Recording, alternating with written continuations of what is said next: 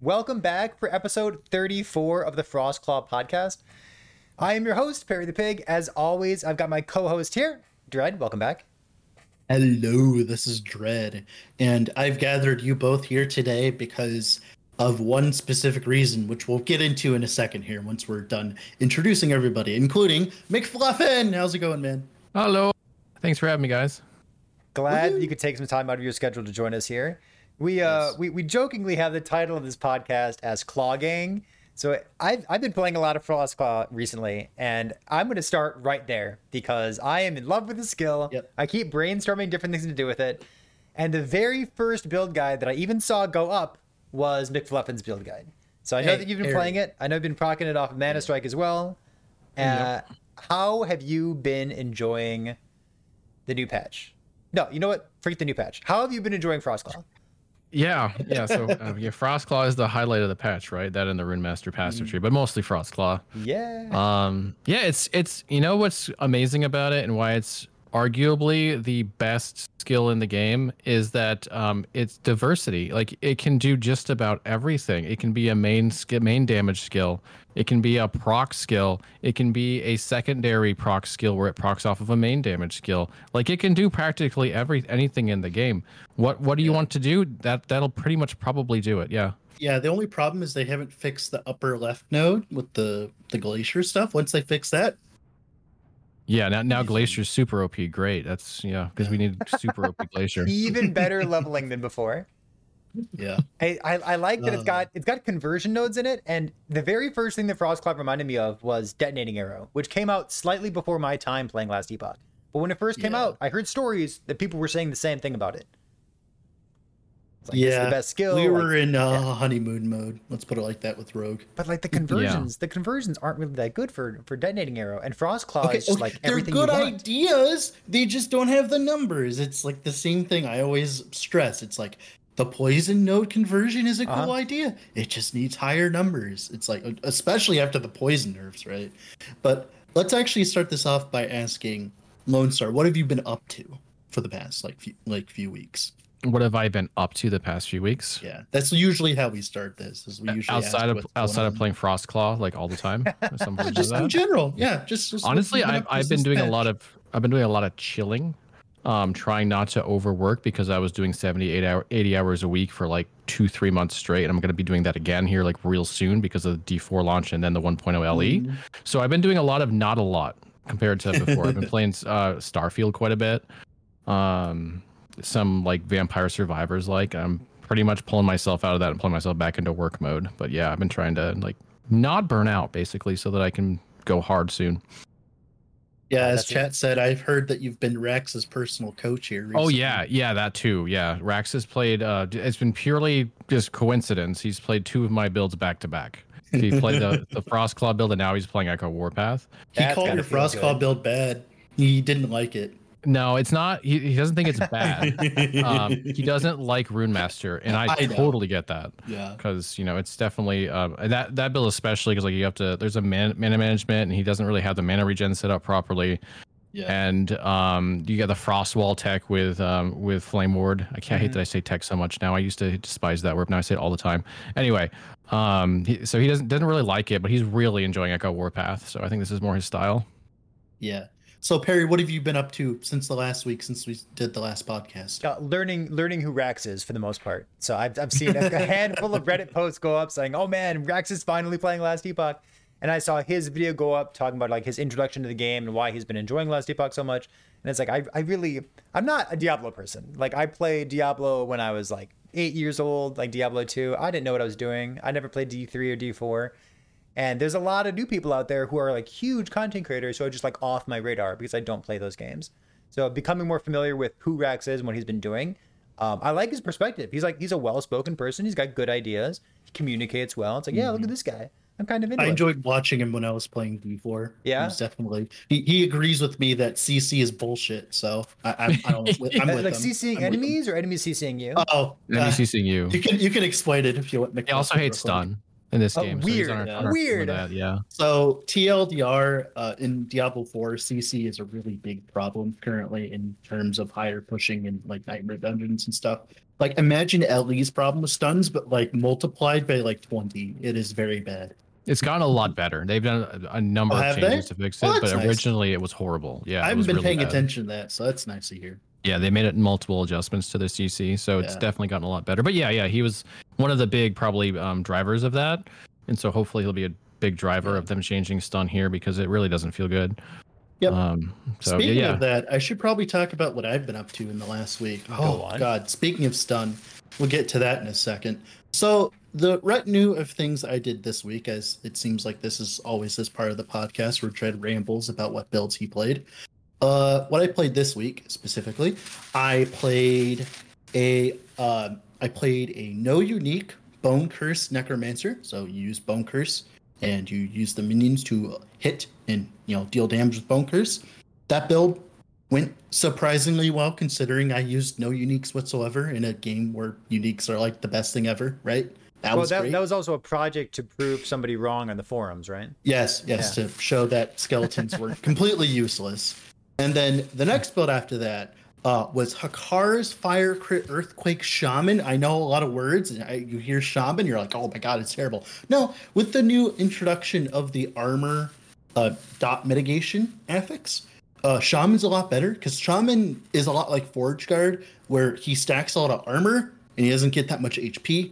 So when you get the armor dot thing, he feels so much better. Like Shaman, like when you play it again, Barry, one day when Twitch chat bullies you into it, it will feel amazing because you'll get that armor dot node, armor dot thing, and like you won't die to dots anymore as much. Like it's amazing. And then after that, oh boy, Perry loved this one, the static Spellblade build. So essentially Mcfluffin. I have been working on a static build over the last like year and a half at most, ever since they reworked static and fixed it. Remember that patch where they made it 4% more per static charge and all that? And in the original build, I was using a Battle Mage's Endeavor with the Lightning Blast to proc as many crits as possible to be able to abuse the node that gains 3 charges on crit. And you could do that to get to 200 stacks within 3 seconds to have like fluid gameplay, right? But now with Dragarat's Claw, when you get like attack speed on it, you can trigger a static with 200 charges every second now, and it's amazing. Wow. It's like a million crit every single time too. With my current setup, it's like, and like without Dragarath, it's like 2 seconds per, which is still respectable. So I'm pretty happy with that build. Then the last build, oh my god, this was a travesty. Okay, so for reference, as you go into this is one that excites me the most. I thought this was a very cool proof of concept. I agree. I think this is good technology for the future. Just don't play Forge Strike. So essentially, with the armor dot thing again, and with Code of the Sentinel, you can effectively play a Forge Guard that stacks armor and stacks endurance threshold and no HP whatsoever. You can have like 1500 HP, have it filled up with endurance threshold, thanks to sigils being nerf, buff, whatever you want to call it, right? And essentially, I was at 1500 HP, but I was like face tanking Diamond Matron beams and everything. It was great. I didn't even have the armor dot affix on my gloves because I got a pair of wing guards with tier 7 stun chance. Don't ask me why I'm excited about that. But essentially, TLDR, that build, the defenses on that build were amazing. But the damage on it was not, because it was Forge Strike, as we were talking earlier on stream. It's very close though. It's very close. It's like you know how you feel when you like play a build Mcfluffin and you're like this is missing like 1 damage node from being good. You know what I mean? Yep. Like I actually been making Reddit posts alongside these builds, talking about more about the balance of them and like what I would suggest to fix and all that. And on this one, I was like, well, you should put a node inside Forge Strike that gives you like 3% more damage per minion you own. So for instance, if you create minions, you get more damage. And if you grab like Ring of Shields, for instance, and get more damage that way, and that would be a different way of scaling it. And you could finally have bees in your build and feel good about it. Exactly. Yeah, yes, exactly. yes. Yeah. Not even kidding. Exactly. Yeah, that's smart. That's smart. Yeah, and like it fits with the flavor. That'd be cool. But yeah, that's what I've been up to. Sorry for taking so long. No, I've actually read your Reddit post and watched the 2 videos that you put out recently, so I'm actually fairly up to date on the stuff you got going on. Hog. Cool. Yeah. Good. Keep watching. I need the ad revenue. No, I'm joking. Hear that The point ad block 003 turned cents, bro. off. Of course, of course. Listen, I just All right. love so the reason that I'm really excited about you like doing the armor thing with no HP is I've really enjoyed not building hybrid life and percent life and flat life and vitality and like the vitality change is one shit. Messing around with Rude Master. It's completely true. Ward. But the vitality change is one thing. Like vitality is less sexy than it used to be. It's a different kind of sexy because it is. I'm a lot more incentivized to put damage prefixes on my chest now. Yeah. Like maybe instead of vitality prefix in your chest piece and your helmet, you're getting like damage or plus levels or some other kind of like defensive utility on it. And like, you guys really think the from 10 to 6 made that much of a difference? It made enough of a difference that I'm second guessing on whether or not I will put vitality on, because like instead of getting like maybe like 100, 200 life in my build, I can get 60% increased damage or 90% increased damage, which is starting to kind of meet each other in terms of usefulness, if that makes sense. And it's not a clear-cut answer anymore, which I enjoy. Especially if you're like a 300 corruption Andy like I am. Yeah, I mean, I like that it's not a clear-cut answer. Like that's good. Yeah, it's not. I hate the part where they removed the health regen part. That was so confusing. I'm like, that was the best thing about. Alongside with introducing the new mini vessel of strife inside the Runemaster thing, I haven't heard of a single person building Vessel of Strife using Runemaster. There's a few characters running around with it. We've theory crafted it. Yeah. It does look strong. The problem is the low life is really, really strong too. So which do you go for? Yeah, I think Vessel is Twisted Heart as well is strong. Yeah, there's just so many word options. Like I like that there's multiple options. I like this. I like that they're chase items too, right? But we're gonna keep talking about this forever, so I am going to railroad the content towards what we were going to be talking about here, which is Frostclaw. So like Frostclaw, I agree. Yeah, absolutely. So Frostclaw, yeah. I have gathered you both here today because you have both extensively played Frostclaw to its limit, and I have played a few Frostclaw setups now as well. I played the Rat City Spear one as well. That was a very fun one, by the way. Now, my question for you today, what we're going to be discussing the most here, is there's been a lot of people talking about Frostclaw, of course, and they've been saying Frostclaw is kind of OP. It deserves a nerf. And my question for you today is, do you think a skill being innately good, like Frostclaw, does that merit a nerf? So, like, for instance, like the other day, Perry and I, we were talking about Earthquake, right? We were like, hey, Earthquake has a lot of more damage modifiers in it. I'm like, well, Earthquake isn't like that good. It's good, but it's not like amazing, And I'm like, well, does a skill just being good merit a nerf? What do you think, Mcfluffin, specifically in terms of Frostclaw? Yeah, I mean, no, but I feel like I need more context. Why is it that people are saying it? What is it about Frostclaw people think needs to be nerfed? Probably the multiple projectiles thing and how much damage it's doing right now, in theory, because of like Runemaster with the ward on crit and all that, right? I think the problem is they're seeing like Perry with 15k like ward and base tanking multiple tier 4 drill explosions and of course I'll be honest, like the projectile node, the one that makes all 5 hits, that is a very strong node. Like it is like it turns your 100% added damage effectiveness skill to 500% added damage effectiveness, right? Like it's crazy, it's like, but what I'm trying to say here is like a lot of people think Frostclaw should be nerfed because of all of these things I've listed.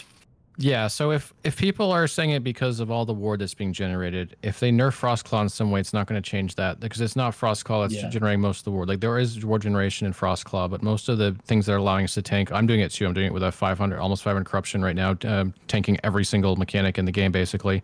Yeah. With a Mana Strike build that's also using Frostclaw, but it's not because of Frostclaw. It's because of low life tech. It's because of the Frost Wall Flame Ward setup. It's because of the Runic Invocation. This one isn't actually me, but I could actually get more ward out of it. 100 ward every time you use an area spell, because you just put Runic Invocation on your bar and don't do anything else with it. Then you have the ward on crit, which isn't even all that great, but it's good. And like all this stuff together has caused. And there's ward also to be the static powerful. rings too. So there's so many ways powerful to get over 10k plus ward fairly easily right now. It's got nothing to do, or almost nothing to do, with Frostclaw.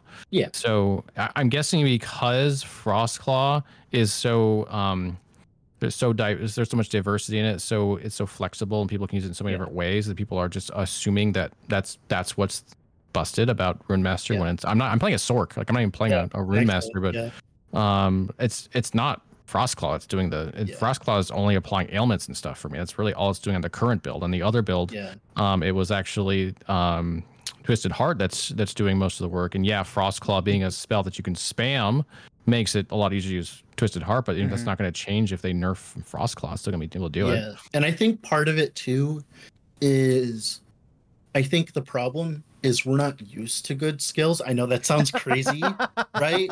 But like, I don't think the community is used to, remember, this is the game that has like Tempest Strike and Acid Flask and stuff, and Vengeance, like Perry listed earlier, right? There are skills that are significantly worse than the rest.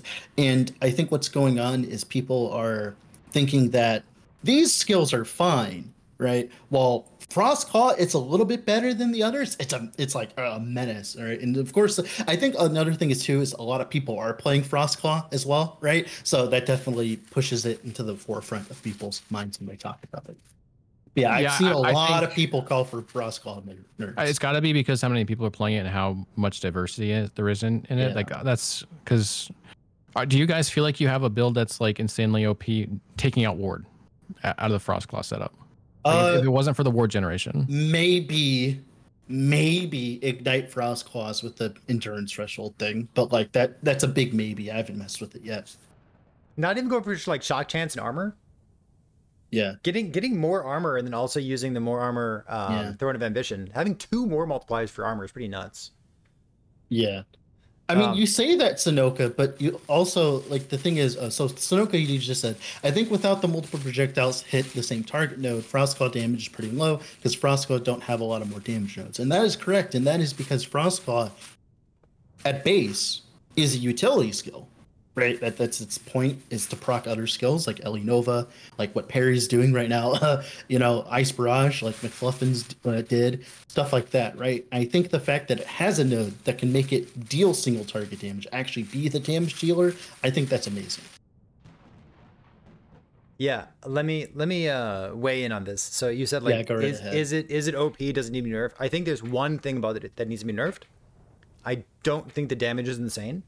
I love how much flexibility there is. I love the mana cost considerations that make you want to use all kinds of different items and item bases and set items and pairs of boots. There's a lot of flexibility that you're encouraged to investigate with Frostclaw, and it's like the design is just S tier. Like if this is what we get going forward, awesome. The thing that I think needs to be nerfed is the 5 projectile node, but not for why you might think. The 5 projectile node takes off the AoE explosion at the end, and in my opinion, it should also lose the AoE tag. And if it lost the AoE tag, then it wouldn't work with the 500 ward on right click node in the first half of the Rune Master skill tree. Also, I think if you change thing about something I was wondering about because I did not think it kept it and actually was talking to someone about it. I think if you remove that interaction, I think the skill is perfect. I think funny thing about that, the inconsistency here, is did you know that Glyph of Dominion doesn't proc that node? What? It doesn't proc the node because you're not casting a Glyph of Dominion. You're casting a spell that procs Glyph of Dominion. Oh, you mean Runic Invocation? No, Glyph of Dominion. If you use Glyph of Dominion with that node, it will not give you the ward, even though it's an area skill. Is it? I don't know why. Weird. What?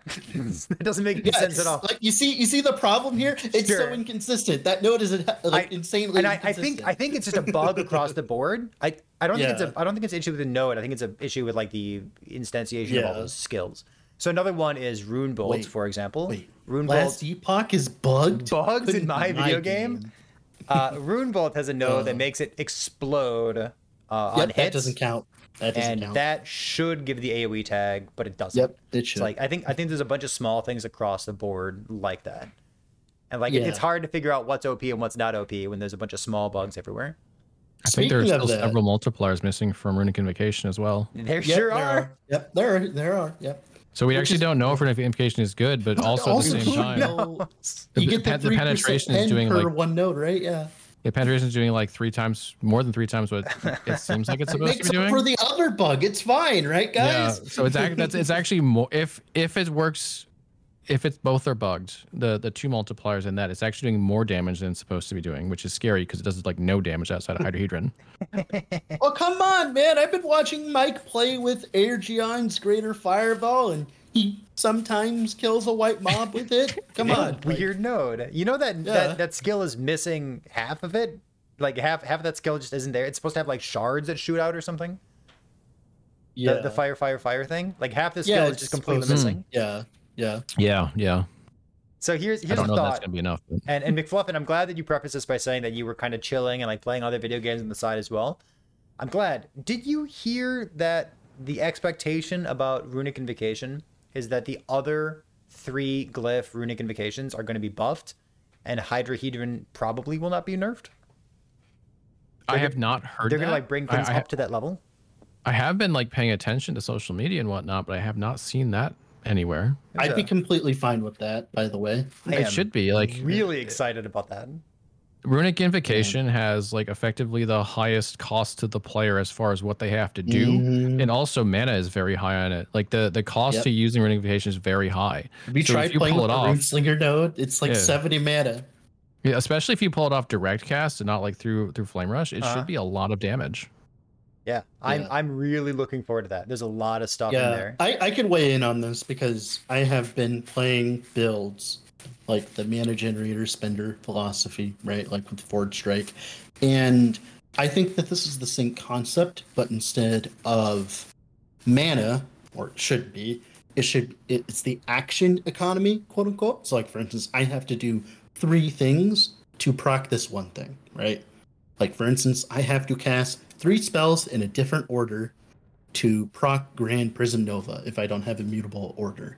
So why is my Grand Prism Nova doing less damage than the 3 little spells I cast to proc the Grand Prism Nova, right? Like that should not be a thing. That like if I have to cast 3 little spells to cast this big spell, like I have to spend my time doing this, it should be worth my time. And recently I had an epiphany with this, right? When I was playing Earthquake specifically with the node that makes it cast like 3 times, right? That makes it feel really good in terms of, okay, I'm gonna use my swipe in between and then Earthquake. And that feels satisfying because Earthquake does enough damage, it has enough area, it mainly damage here, right? It does enough damage to merit the fact that you're only casting it every 3 seconds, right? Well, Runic Invocation is very similar to that, other than the fact that instead of spamming swipe, you're spamming something else, right? Mm-hmm. This is the Scales of Terra problem. This is when I designed Scales of Terra, right? The unique. The idea was it's a fairly high skill cap. It should be amazing with Rune Master too. That's the funny part. Yeah, it should be. It should be amazing. It's not good at all. It should be. It's a fairly high skill cap, and so if you pull it off perfectly, you should do considerably more damage than what you would do if you were not running that sort of rotation. However, because it doesn't have nearly enough of a multiplier, it ends up doing less damage, even if you pull it off perfectly. Well, that's obviously not an acceptable situation to be in, and no one uses it. And this is the same situation that Runic Invocation is, except for Hydrohedron. Yeah, do you think they're afraid of making it do that much damage and be that good? Or I do wonder. Do you think that it's just the numbers aren't there? Like, what do you think?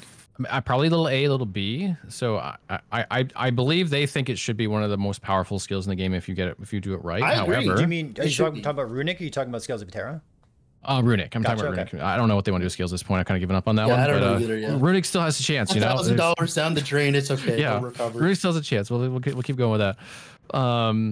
I do think there's probably some concern that if they make it too powerful, it'll feel mandatory, and then you have to do a complex rotation to do the best damage in the game. And I have a perfect example for that. So remember when Judgment got reworked, Mcfluffin? Mm-hmm. Remember how I was using the combo with the reversal plus shield bash because the more melee fire damage which was applying to the dot and all that. And the day after I posted that build, right? someone posted on the forums and had a very lengthy discussion with Judd specifically. I think it was Judd. No. It was Trask. It was Trask. He was having a conversation with Trask. He was like, hey, I hate the fact I have to press 5 buttons to play Judgment Consecrated Aura. Can you please fix this? And he was being very, what would you call it? Very mean towards me. Because he's like, I don't like this build this guy made. And I'm just like, it's the same issue here where like, I think they might be afraid to make the complicated stuff do good because, you know, then everyone would be forced to do so. What do you think, Perry? When I watch Lizard IRL play Hydrahedron and how many buttons he clicks, I know that I think it's worth. I have absolutely no interest in playing that build. I don't care how good that's dumbed down from the version I originally saw from him. Like, bro, I don't know if casual players are going to want to play it like this. So like, he's actually made that easier to play. But that's fine. Like, I think that's an appropriate thing to include in the game. If you want to click all these buttons, if you want to, you know, play melee vengeance with your 2-handed spear, you should have a reward for that. Like, good on you for doing all those game actions. This comes to me. This comes to the same kind of discussion that we always talk about when it comes to Last Epoch currently is what I bring up. It's called the button economy currently. So for instance, Last Epoch, at least from what I've seen, for the most part, if you want to do damage, you have to press buttons. You have to press different buttons, right? Now, we've done our best to make 1-button builds. Speaking of, right here, I think, or it's right here on the Discord, but like I'm pointing at Mcfluffin here with the Warpath setup, right? The 1-button Warpath setup. He's been a pioneer in the system, and I've also found, technically too. And then of course I played that Frost Claw Lament build that was like almost 1 button and all that. We've been doing good work in terms of trying to make 1-button builds, but generally it seems if you are not willing to press extra buttons, you will not be doing the damage. It's just how it is. And here's the thing with this, you know, when it comes down to it, they made an entire mastery class around the idea of pressing more buttons. So if you're going to make the whole mastery class around the runes and trying to get people to do these relatively complex, complex patterns and get them right, you should probably make it do some damage. Like that's probably a good idea. If you a whole mastery class is designed around this core concept, okay, then make it do some damage. Mm-hmm. I like it. We're probably not getting anything more complicated than this, right? Like Falcon or Warlock. Yeah, they actually talked about that. They said that the Rune Master is going to be the most complicated thing that they'll introduce. And that's the thing, though, too, is like the problem here is it's like that button economy thing. So, like for instance, when you do those buttons to press the Hydrahedron button, the Hydrahedron stays, has a duration, and uses your cast speed to shoot. Right, and does plenty of damage. The problem is you have a skill like Grand Prism Nova that has significantly less damage effectiveness over its duration of its existence, if that makes sense. Like it does stuff in a big AoE, but if you compare the numbers, like if you took your cast speed, right, and you multiplied that with the duration of Hydrahedron plus its damage effectiveness, and then you compared that to all the other runic invocations, it is like multiple magnitudes of zeros. It's funny that something with 800% effectiveness of added damage is just not good. Yeah. Grand Prism 600%, Antipodes 800%, like, and they hit like potatoes. Even with the bugged elemental pen though too. The duration components, like your runic invocation, my runic invocation is on like a 6-second cooldown for the most part. You can get it faster if you're like self-casting it or like not putting on a cooldown, but having some kind of duration that goes along with your runic invocation is a game changer. Things like the plasma orb, which is like the static orb thing that rotates around you. Yeah, that one's a cool one. I like that. The antipode, the spellslinger one, even CCC having the big blizzard there, CFC having the shield on you that has like a duration component to it. Hydrahedron has a duration component. All those duration components go so far in making runic invocation feel so much better. Yeah, speaking of that, actually, someone just posted in Twitch chat. One of the first builds I ever tried to make was a Mana Stack Static Orb Sork using Mana Tunnel and Lightning Blast Refund. Way too much button rotation. And that's funny because that is a successful I push a lot of buttons build, right? That is the perfect example. Like, you know, like the generic Static Orb plus Lightning Blast build that like Jay and Foe were playing. That is the perfect example of a I press multiple buttons and I do things kind of build.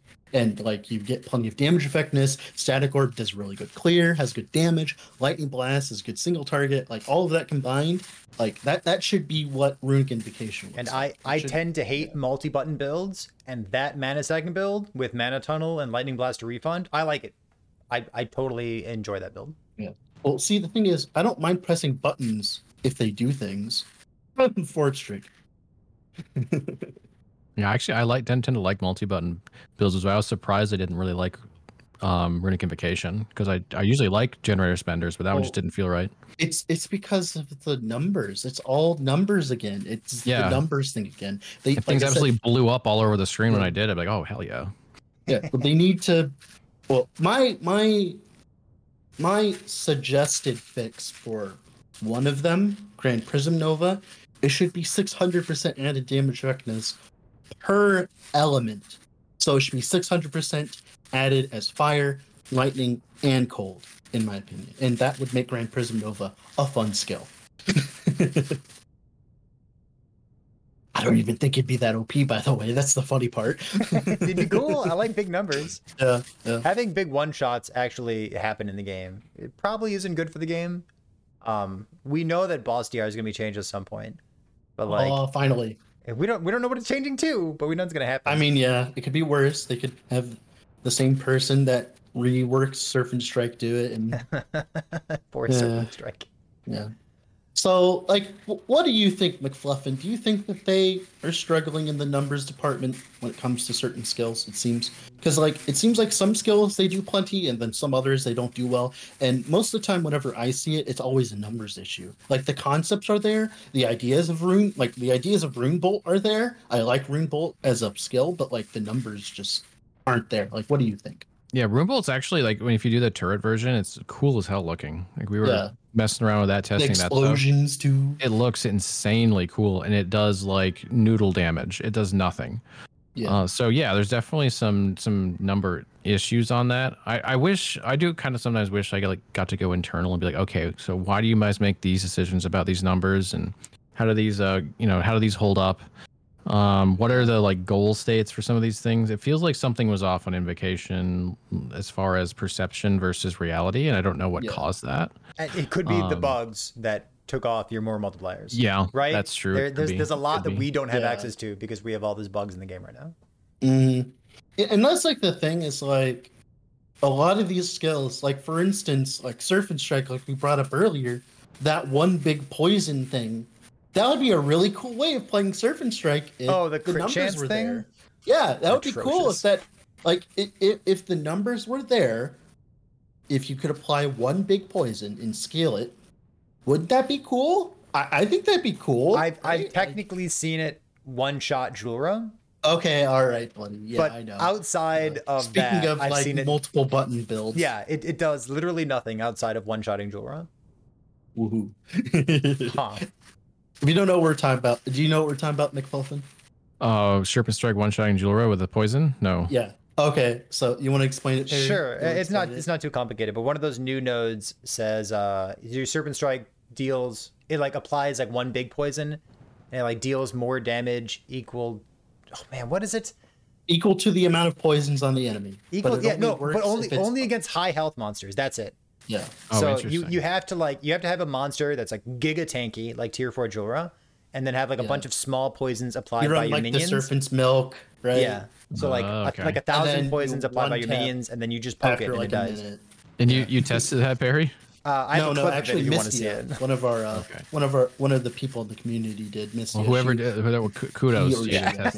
I don't know. Yeah, they play a lot of those kind of builds. A lot of Konami code one shots on tier 4 Julra. I love seeing their clips pop up in Discord. Yeah, it's always great.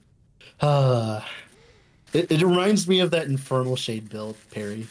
Oh, that was the one that Zekker put together. Yeah. No. The one that you were trying to do, where you put it on the ground and try to the bug one that has infinite damage. Yeah, pretty good. Yeah, sure. Oh, you mean the other infinite damage Infernal Shade? Oh, okay, that one. So I'm gonna ask you, Mcfluffin, if you wanted to change Frostclaw, what would you change and why? Ooh, that's a good question. Buffing it or making it worse. Buffing, nerfing, Or just whatever side you want to grade, do. Yeah. anything. What do you think needs would to be I done with it? change about What do you think needs to be Frostclaw? done with it? Void conversion. Necrotic. I mean, you just add a unique. We have the Rat City Spear. We have Precedent. God, I don't know if I have anything specific. One thing I don't know if this is like the answer that I don't know if this is a good answer, but I've been toying around with the procking of Ice Barrage, and I'm dissatisfied with like, the 15%. I'm not sure if it ever makes any sense because it just costs so much mana to do it. Yep. It seems very like the procs in the game currently are either it costs no mana and it's amazing, or it costs a bunch of mana and it's not amazing, and it's not consistent at all. There's no tooltips for it most of the time. It's very like procking skills in LE is one of the most confusing things. It's all over the place. Mcfluffin? That one's not confusing so much as I just don't know how it ever make enough. Like, because if you get unlucky, it makes sense, right? If you get lucky, which means you got unlucky, and you cast it like 3 times in a row, you're out of mana. Unless you're like seriously mana stacking, you just can't do it, and you don't really ever like you don't want to proc it back to back. You want to proc it back every 2 seconds, but then you can't guarantee you proc it every 2 seconds. So the more you have, the better for that. But then you just run out of mana. So I've been trying to figure out how it makes sense to even go up to 3. In my opinion, it should make it so that instead of 15% when you cast it, it should be 15% on hit. So if you grab the extra projectile node volley glass, you can consistently do it more. Or something if it was like on that. hit, then I would take the 5%. My recommendation is I think it's a bug, and I submitted it as a bug fix already, and it's what someone in Twitch chat just said right now. It shouldn't override its own duration. So the node above it, just north of it on the skill tree, says if you have an active Ice Barrage, it starts to shoot faster, which is the opposite of like what the node below it does, because you're casting so quickly, because Frostclaw is a spammable skill, because that's the intent of the skill to exist as a spammable skill. So I'm not sure if I agree that it's a bug, because the reason why we want to cast it more than on duration in that build is because we want the 60% damage multiplier. Yeah. So we want to do it more often. Otherwise, we would just cast it directly. There would just be no reason to cast it from Frostclaw. You just save yourself the mana.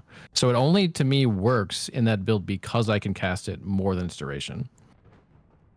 You want to cast it more than its duration? You want to do that? Yes, because the cold damage multiplier is only 2-second duration. And so we have to cast it more often than we could cast it self-cast, which is like 9 seconds baseline. That's how we get the extra cold multiplier up more often. So we do need to do it more often than that.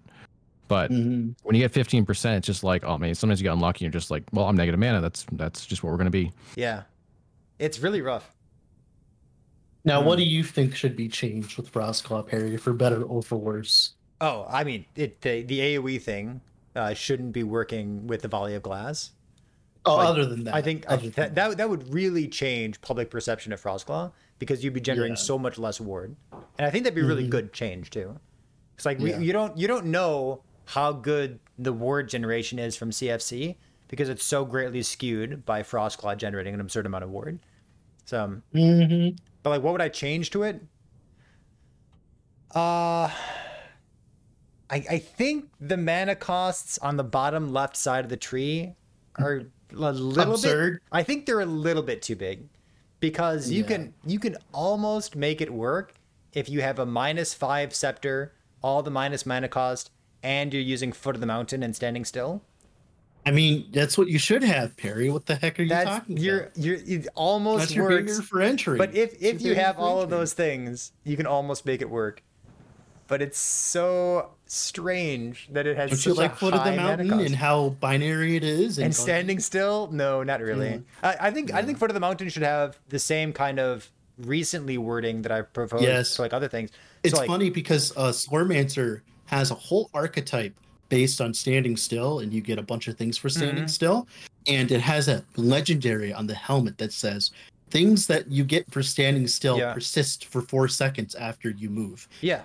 or just like, you know how the stacks build up on Foot of the Mountain as you continue to stand still? They should fall off gradually. Like, I agree. It shouldn't be instant binary, I hate binary stuff. Anything else you want to talk about today, gentlemen? Oh my god, That's about it for the Frostclaw thing. Oh, wait, Mcfluffin, go ahead, but I do have something after you. Oh, I didn't. No, go ahead. I didn't have anything. Beautiful. Let me pull up my my list of things that I've been meaning to talk about over here on the second Of monitor. course. Yeah. So I've been reminded by a member of EHG saying that there is a corruption and mod scaling that will be changing in Last Epoch. Presumably with 1.0, but I don't think we technically know that. Please. So to set the stage for people who are listening to the podcast, either live or on YouTube, whatever, corruption and mod scaling. There's an issue right now where, for example, if you're sitting on the forums or you're sitting on Discord and someone says, "Oh, I can kill a 1,000 corruption shade of Erebus," it's tricky to know what that person is trying to say because corruption means almost nothing. It's a more multiplier, but if there's no increased multipliers there, it's not really doing much. So Yeah. when you have a 500 corruption monster that has, heals if not hit recently, and it'll shock you every Armor once in a while. shred. An armor shred. That's like a white monster in a 100 corruption map. It doesn't really mean anything. On the other hand, if you're a brand new player and you're wondering why your 100 corruption is so flippin' hard, what is my build terrible? What happened? Why is my build so bad? It's because you did increased damage, increased health, glancing blows, dodge.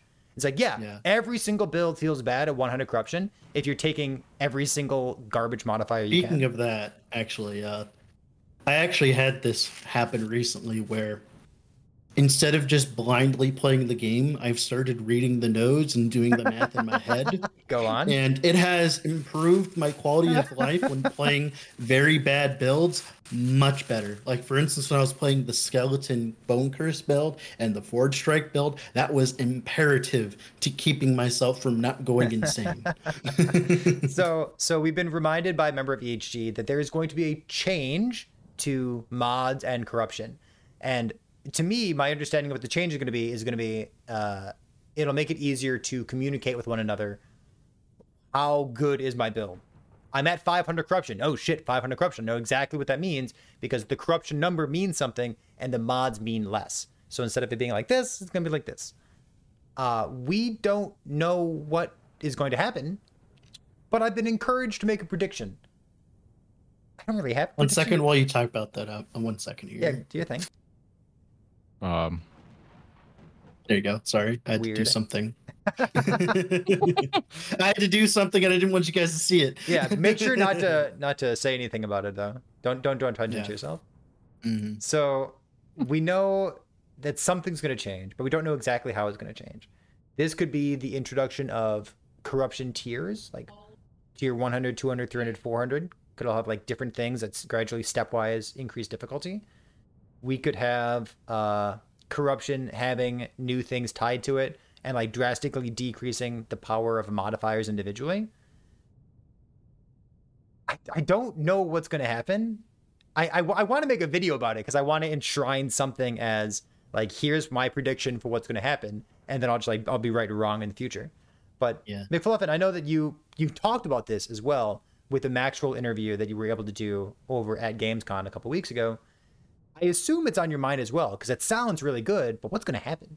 Oh yeah. I think that was where we first found out about it. Was that they gave us a couple of things like, oh, that's amazing, and I think that was one of them.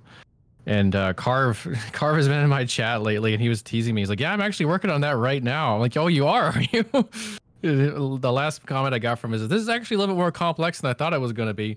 So I'm not sure exactly what it's going to be, but yeah, it sounds like the plan is so you don't have a random guy pushing 6,000 corruption because he has no modifiers on, while a guy at 300 corruption has a bunch of modifiers on and is having a more difficult time, and 6,000 corruption guys pooping all over him. Yeah, okay. Oh, but yeah, that's funny because there actually is someone out there that has 6,000 corruption and tells everyone else they're bad. I was joking because I'm the 300 corruption Andy. The 300 corruption guy. Gotcha.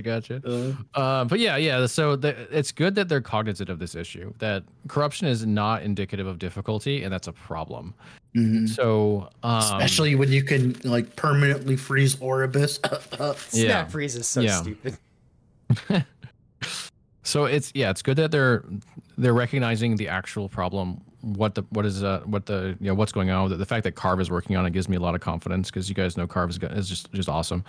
But it does sound like they want to decouple the modifiers from corruption in some way that makes it so like if you I have an get idea. corruption, if you get 10 corruption, I get 10 corruption, it's about the same level of difficulty. That seems to be the idea. So we did the hot take episode already, but we need to make some kind of prediction here. So Dread, what do you got? I have a prediction. So what I want to see what happens is, you know how we have, like, when you push corruption and you push rarity, right?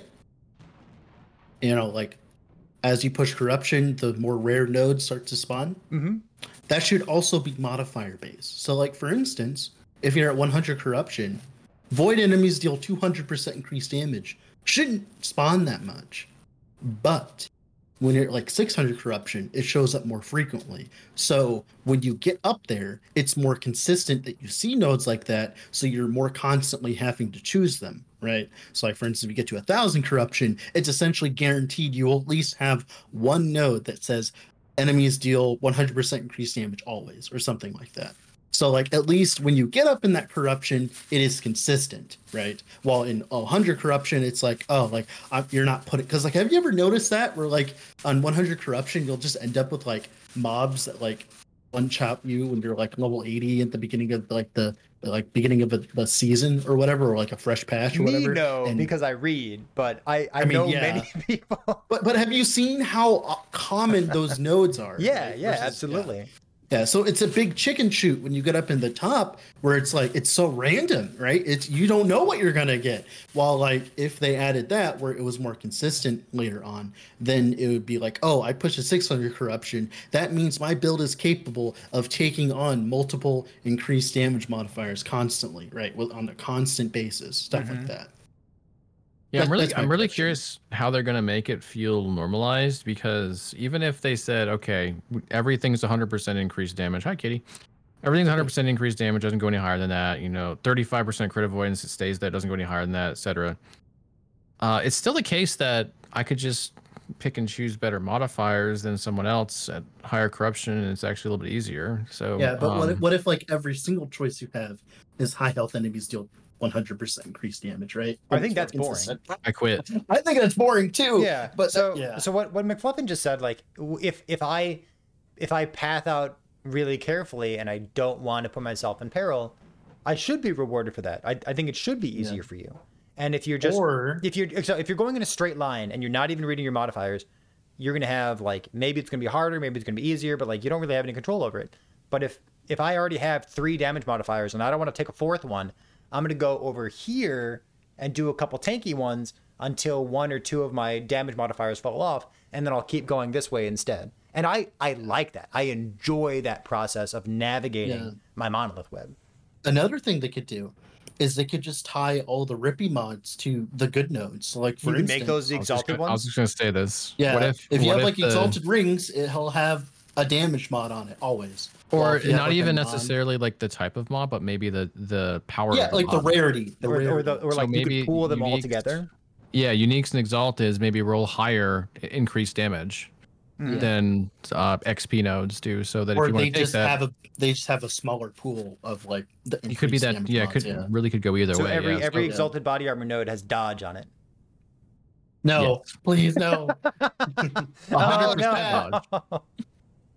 But yeah, interesting. Okay. It should be more consistently dangerous grabbing those nodes, which would kind of curb the objective rushing slightly, just a little bit slightly. Yeah, I think that's fine. If they keep attacking at it from different multiple angles. Maybe this is why Carve said it was complicated. Just you're thinking about all these things. I mean, this is a complicated problem because you're not only balancing the game around like someone who just installed the game for the first time and got to empowered monoliths finally. You're also comparing it to like me and Perry and you who know what we're doing. You know, like it's like you have to, you have to do both. Yeah, it's not an important issue at face value, but it is an important issue if those people who enjoy the game are going to continue to enjoy the game.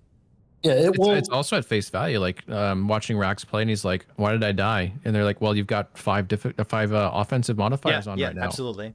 So it's not clear. He's like, oh, I was just picking the rewards. I didn't even realize I was getting those. So the high health ones are the most toxic ones. I know this is crazy. Like the void enemies one exists and all that. The high health ones are the most toxic because like it's so binary, right? between them killing you and not killing you. So, like for instance, I'll walk into a monolith and I'll have like 2 high health enemy modifiers. If I don't hit those solarine archers fast enough, they will kill me. Of course, that's because they're solarine archers. They killed me with no modifiers, but still, it's crazy. It's really toxic to me as a streamer who wants to be reading Twitch chat.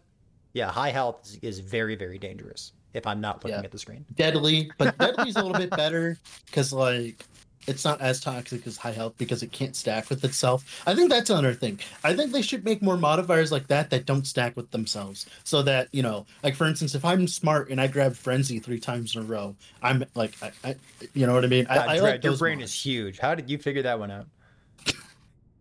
I'll just submit my application soon. Don't worry. Are we going to get all new modifiers for 1.0? No clue. I don't know about that. I haven't heard anything. I would accept that. Given that they're working on it, this is like the perfect time to introduce some new modifiers. Sure. Yeah. They haven't stated we're going to. I think that they do not take advantage of the fact that they're in beta enough, in my opinion. What do you guys think? Well, do you think that they're not changing enough quick enough? Well, that window's running out fast. I know, exactly. They said, Judd, Mr. CEO, said that 1.3 or maybe 1.4 is going to be the real launching off point for Last Epoch.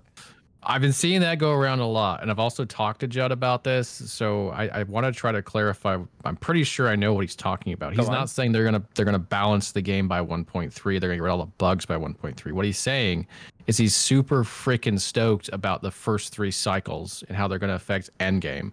So they already have them planned. They already have them planned, and they're insanely exciting. They have multiple seasons planned in advance that are ginormous additions to the system that and permanent content, which we've never seen before in an ARPG. Couldn't be my Diablo 4, man. Yeah. Oh my god, that was so cringe. Yes, I have a feeling, and I only have so much knowledge about this. I've talked to him, but he would not tell me what these were. I know of other people who need to probe them idea, further. He would not tell me what exactly these were, which is probably smart because I'd just be like going crazy. But so I actually lost track of what I was thinking about there. But anyway, yeah, they have these planned out. They think they're very ambitious, and from what I've heard, they are very ambitious. And so if they can pull those off, it should be a crazy game by 1.3. Dread, you muted again? Mute on purpose. What's on your mind, Dread? I said they are insanely ambitious. They hired that WoW trading guy, remember?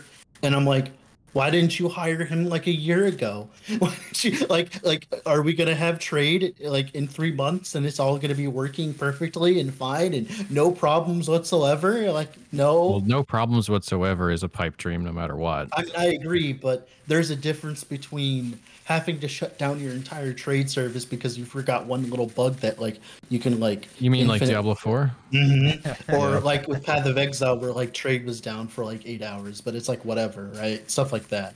It's like, yeah, I mean, there's going to be. I think we as a community need to accept that there's going to be issues at launch. I agree. Yeah. There's a lot of people that are dooming about like ones. Yeah, I mean, you don't want them to be too crazy, but they're going to have issues. The servers are going to have issues. They're going to get a lot more players than most people realize. I mean, Asmongold plays it alone. He's going to bring 100K viewers at least. He keeps saying that, but he never does it. He's going to 1.0, isn't he? I guarantee you. That's the peak. He's going to play during the peak when he can get the most viewership. I guarantee you. That's what he's going to play at 1.0. And it's smart. Cool. That's when he should play it. No, it's just funny because like everyone is like, "Oh, Asmon's going to play LE," and I'm like, "Well, if Asmon plays LE, I have to be busy because I have to be making videos because that's the perfect time to be making videos." You'll have plenty of videos to make at 1.0. I'm sure about that. Yeah. No, it's just like someone randomly like, "Oh my God, Asmon's going to play LE," and I'm like watching the Twitch. I'm like, "Do it." Do it. Yeah. Do it. You know what's fascinating about me? We're talking about this whole launch thing and beta and all that stuff. Is how confident the devs are talking about the 1.0 launch. I mean, Mike, people I've talked to, they're all very confident about getting it out by the end of the year, which tells me that they're probably farther along with that than we assume. Yeah, like I don't think they started any of this stuff. They spent a year with the multiplayer. Did they just work on multiplayer, or did they work on all this too? It's like, because like I saw the dev streams, I saw all the art that was being made that entire year and stuff. Like they're very ambitious when it comes to this. I'm hoping that they actually spent time working on this not just on multiplayer. Obviously, that's that's me being like selfish, but it's like I don't know. It's like, how do you go like a year without working on anything other than multiplayer? You know what I mean? It's like, it's crazy to me. Someone in chat saying Mike said Warlock was done basically. I don't remember if he said that exactly, but Mike has been especially confident, which is not really the Mike play. It's not like he's not a confident guy, but he's usually he's a hedge my bet kind of guy, and he has not been hedging his bets about this 1.0 launch. He's been pretty clear, like it'd be catastrophic if we don't actually make 1.0 by the end of the year, which suggests that they got a lot done already, and like they're pretty far along here, and they are just trying to get into everything else they can add to it at this point. That's what it sounds like to me, as from the outside and from talking to them without getting any major Monolith details. Doesn't really need that much of a push. Like we just need like maybe like a Giga Orbis, like after 500 corruption.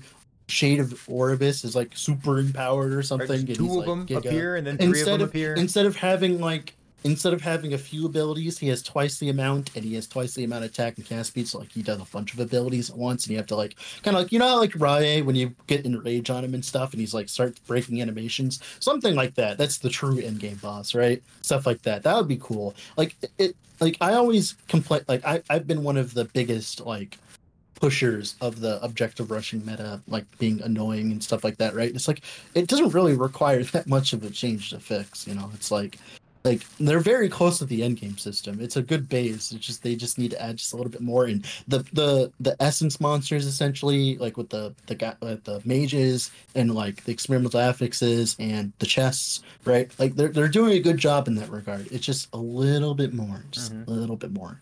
And I'm sure season one's mechanic, if they are going to have a mechanic like, you know, like Path of Exile, then that might end up being good as well. Yeah, I'm with Kilvara on this. I think while us as veteran players want more endgame, and as we should, and as we're going to get it, I think if they launch a 1.0 product that is Warlock, it's Falconer, and they're both good, and those factions are really good, they're going to have a great 1.0 launch, assuming the servers don't light on fire and whatnot. You know, like just that's content wise, that's a lot of content. Like the faction system is actually a lot for us. And for new players, there's going to be so much to do just with the market, with the target farming. It's going to increase it's going to increase the chase, like how long you can go before you hit, like, you know, the effective cap of your gear. So while I would love to see more endgame stuff, we're going to get the monolith, the corruption changes, which are going to help. That's plenty for me. That's plenty for me. Yeah, and that's what we know we're going to get. We know we're getting those four things. That alone sounds like a pretty good launch to me. And then if 1.1 is actually this expansion, the monolith is ambitious, they're going to make Diablo 4 look so bad compared to its launch in its first season that it's just going to be, they're just going to look so good.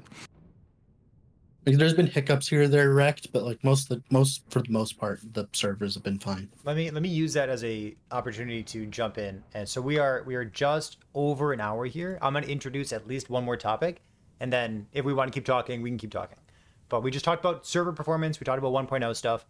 My question for both of you is, if 092 were the 1.0 launch, if the expectation for 1.0 wasn't trade, like ignore like I guess it's the trade factions and then the two masteries. If the 092 launch were the 1.0 launch, how would you say? I can chime in. How is it successful? Did it go well? Absolute travesty. I should not be able to play a game of solitaire while waiting to get into the dungeons. Yeah, that's a good point. I was just thinking content-wise, but if you think about some of the bugs that were in there, I don't think the bugs would make it a travesty. The load times. It was a joke, by the way. Yeah, I'm over exaggerating. The load times would be really bad for new players, like because they were mostly campaign issues. That would have been really, really bad. They need to fix that. Yeah, as far as content goes, it's actually more content than Diablo 4 Season 1 got, but it's still not acceptable amount of content for a cycle. I don't think. Yeah. I think it's very close. I don't think like to be honest, like Perry always says, like the game's already good enough as it is. It's just like, you know, we've been playing it for too long. Like for instance, I looked at my Steam analytics and I have 214 hours in the last 2 weeks on LE. That is 14 hours a day. And that's without AFK. Do you like this game? Is this game? No, it's terrible. Yeah. That's why I play 14 hours. Not enough endgame. Need more endgame, guys. I play that long to make Surf and Strike viable.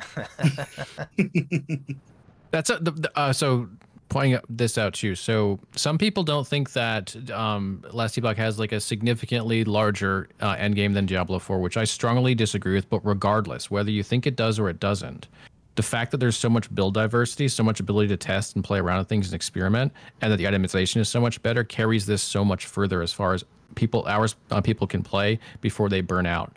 That it's not really comparable. That's coming from someone who wants to play a lot of Diablo 4. Like, that's just a problem. There's only so much I can do in Diablo 4. There's only so many builds I can play, so much leveling I can do before it's just not fun anymore. I wanna retort Wrecked here. Wrecked by Protoss. He's a good Grim Dawn guy. He's been playing Ellie a bunch, but D4 has a finished campaign though. Can't say the same about Ellie. Yes, I do agree, but I only ever did the campaign in Diablo 4 once. Yeah, enjoy your campaign that one time because that's all you're going to do. Yeah, that one time. Because that's all you're going to do. Next 10 years, you'll never touch it again. Yeah, I'm never going to touch it ever again. That like, campaign was totally wasted in Diablo 4. Totally wasted. Yeah, it's insane. Like, the difference. It's crazy to be like that. Like, they put so much effort into that, but then gave you a way of skipping it. Like, that was, like, so much, like, foreshadowing and like forethought. Like, it was great. I love it. Let's make an amazing campaign that no one will ever do twice. Enjoy it. It was so much a D3 mindset. It was crazy. For Last Epoch, just touching real briefly on the 092 stuff, they continue to revamp different parts of the campaign, and everything they revamp, everything they touch and update looks awesome. Like, there's the chapter 1 and 2 stuff. It's like chapter 6 and 7. It just looks amazing. Like, the new sewer system looks great too. Go ahead. My only problem with chapter 1 is okay. Is it hard? Did you die? No, that's not the problem. So it's missing what's good about Last Epoch. So, like, what I mean by that is when you start the first chapter, you have all these enemies, you have like a decent density, you have better density in chapter 1 than you have in Monolith sometimes, man. Like, it's crazy. And I like that. But my fun is significantly reduced when I'm stuck using Lightning Blast or Fireball unspecialized, right? And I think this would be an amazing addition is when you get a new skill, like when you get a specialization slot, it should be 4 points to begin with. Because I looked at all the trees, it takes about 4 points on every single tree to make each skill fun and usable, right? Like, for instance, it takes 4 points to make Lightning Blast into a clear skill or a single target. It takes 4 points to make Elemental Nova actually function as a skill, like stuff like that, right? And my retort to this, right? Like, if you play Path of Exile, right? Path of Exile has so much more freedom in terms of the early game, right? In Path of Exile, if you want to put in the time to get better at Act 1, you can feel powerful, you can feel great, you can have you can do like it faster, right? Last Epoch, your options are very moot, especially on your first playthrough. While in Path of Exile, in your first playthrough, you have skills that work as a base instead of having to like be specialized, right? Like, for instance, you have like Shrapnel Ballista, you have Caustic Arrow, you have Holy Flame Totem, you have Rolling Magma, you have all these skills that work as they are, while Last Epoch, you have to specialize into the skills to make them good because their base forms aren't very good. And I think that's one of the biggest problems with the early game is they're not introducing players into the fun part of LE, the skills, early enough. I think if you just got like 4 points, I don't think it'd be OP. You just like play around with the skills. You'd be able to play around with it much more. And that would be... PoE does have a lot of bad skills, but you're not forced to use Cleave for more than killing Hillock. You are forced to use Lightning Blast for a very long time in LE. I've got 2 observations about this. So currently, like when you unspec a skill and then you spec into it, you get 1 skill point, right? Yeah. So you want to up like 3, 4. You want to up that to like 2 or 3 maybe? Yeah, 3 would be fine. Like just having a little bit, because that's like the fun part of LE. I don't know about you guys, but that's the fun part for me, is that part. At least during the campaign when you're starting a new character. So you get the skill points, and that's like a sense of progression. So like you'd have to slow that down. You wouldn't feel the progression as much. Yeah, they could mess around with that. Yeah. But you'd still be allowed to like flip skills, because like one of the biggest noob traps in Last Epoch is like you spec in your skill, you level up once, and then you despec it to try something else, and you've lost all that progression altogether. And then like you're in this like this power and you Power don't get to Valley. do anything. You Yeah. don't get to do anything fun. Like Fireball takes 20 skills to be useful, And 20 points. I already want to cut you off. So my second observation is you're already complaining about Lightning Blast and Fireball, and I agree with you, but I'm worried that your observation is skewed by you playing mages recently, because mages early game is absolutely atrocious. I agree, but I played isn't Vengeance the same? Vengeance and Warpath are terrible. They're literally AoE skills. Throw. Vengeance can hit more than one They're monster. terrible.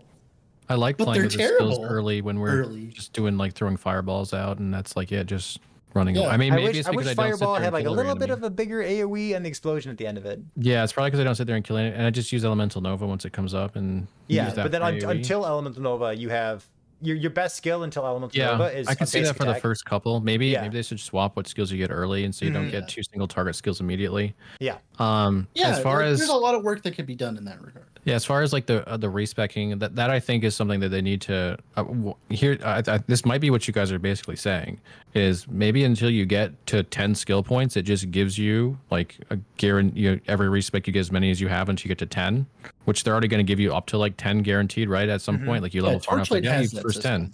So why not just give that? Yeah. Like I have 3 skill points. I respec. I get 3 skill points, and then once I get 11, then I've got to re-level the 11th one so that there's actually some investment later on. But I don't see any reason to ever prevent players from experimenting early game. Like that's when you're supposed to have like a playground to try My out skills. advice to new players is to not experiment until like level 50 or 60. And Which that is is bad advice. That's good advice, but it feels bad to give.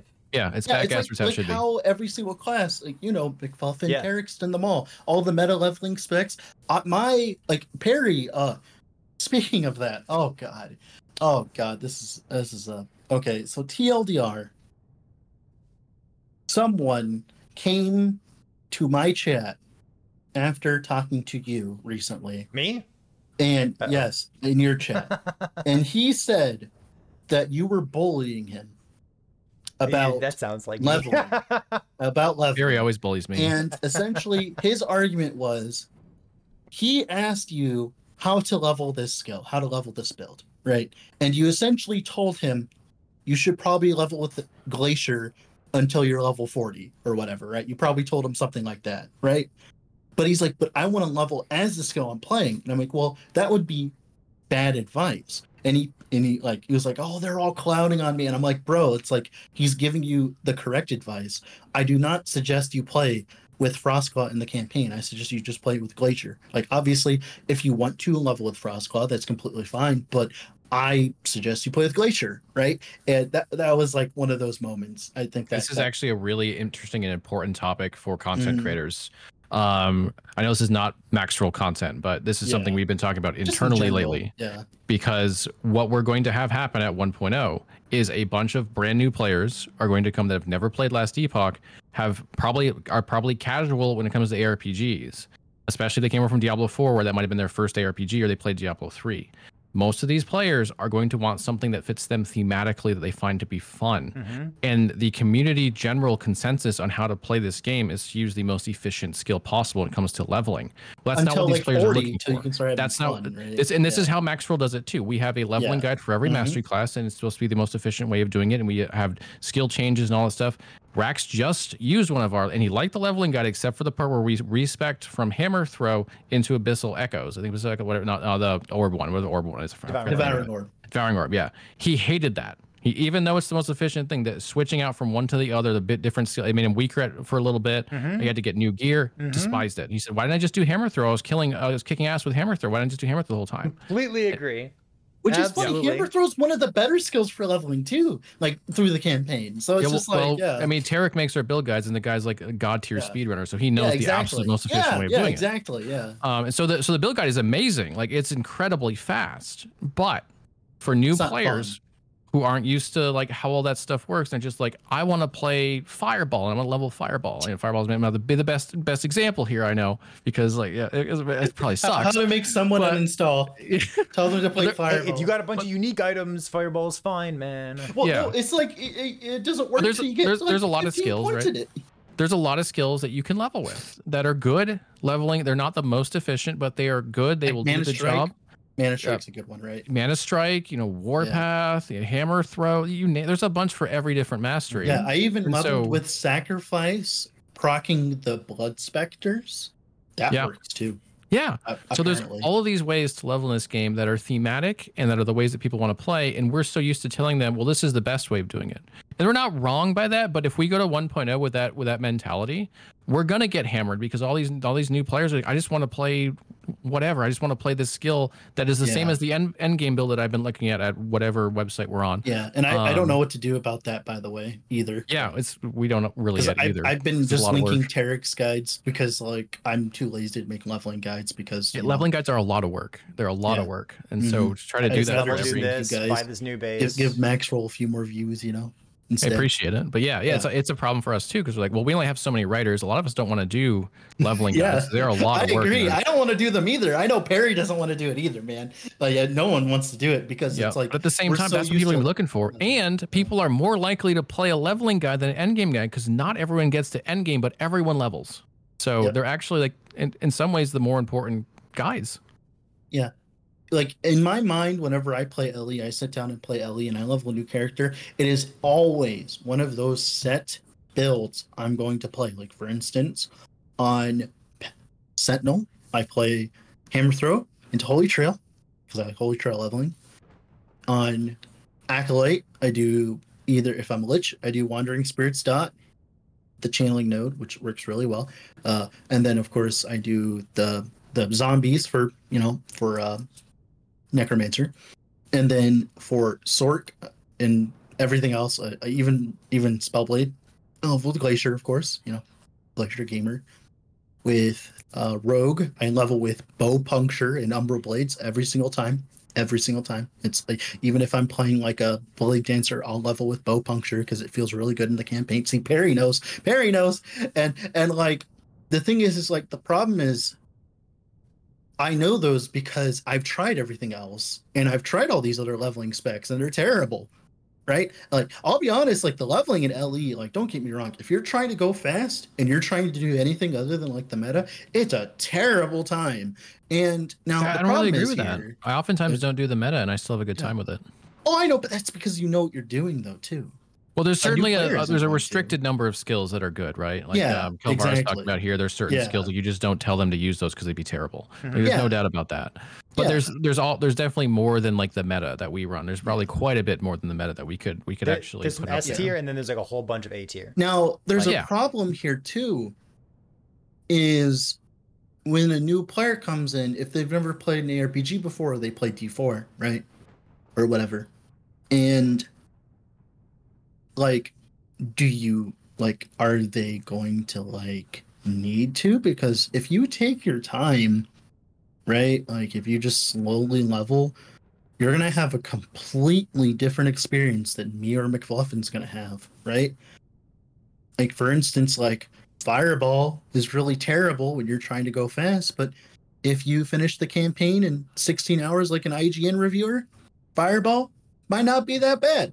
And you probably had fun and you did it yourself and maybe you didn't follow a build guide and you had a hard time at level 30 until you found this unique item and you have a story to tell, and that's good. I'm totally with you on that. So is this even a problem? And I do agree it is a problem. You guys, like it is going to happen. Like what you're saying, it is going to happen.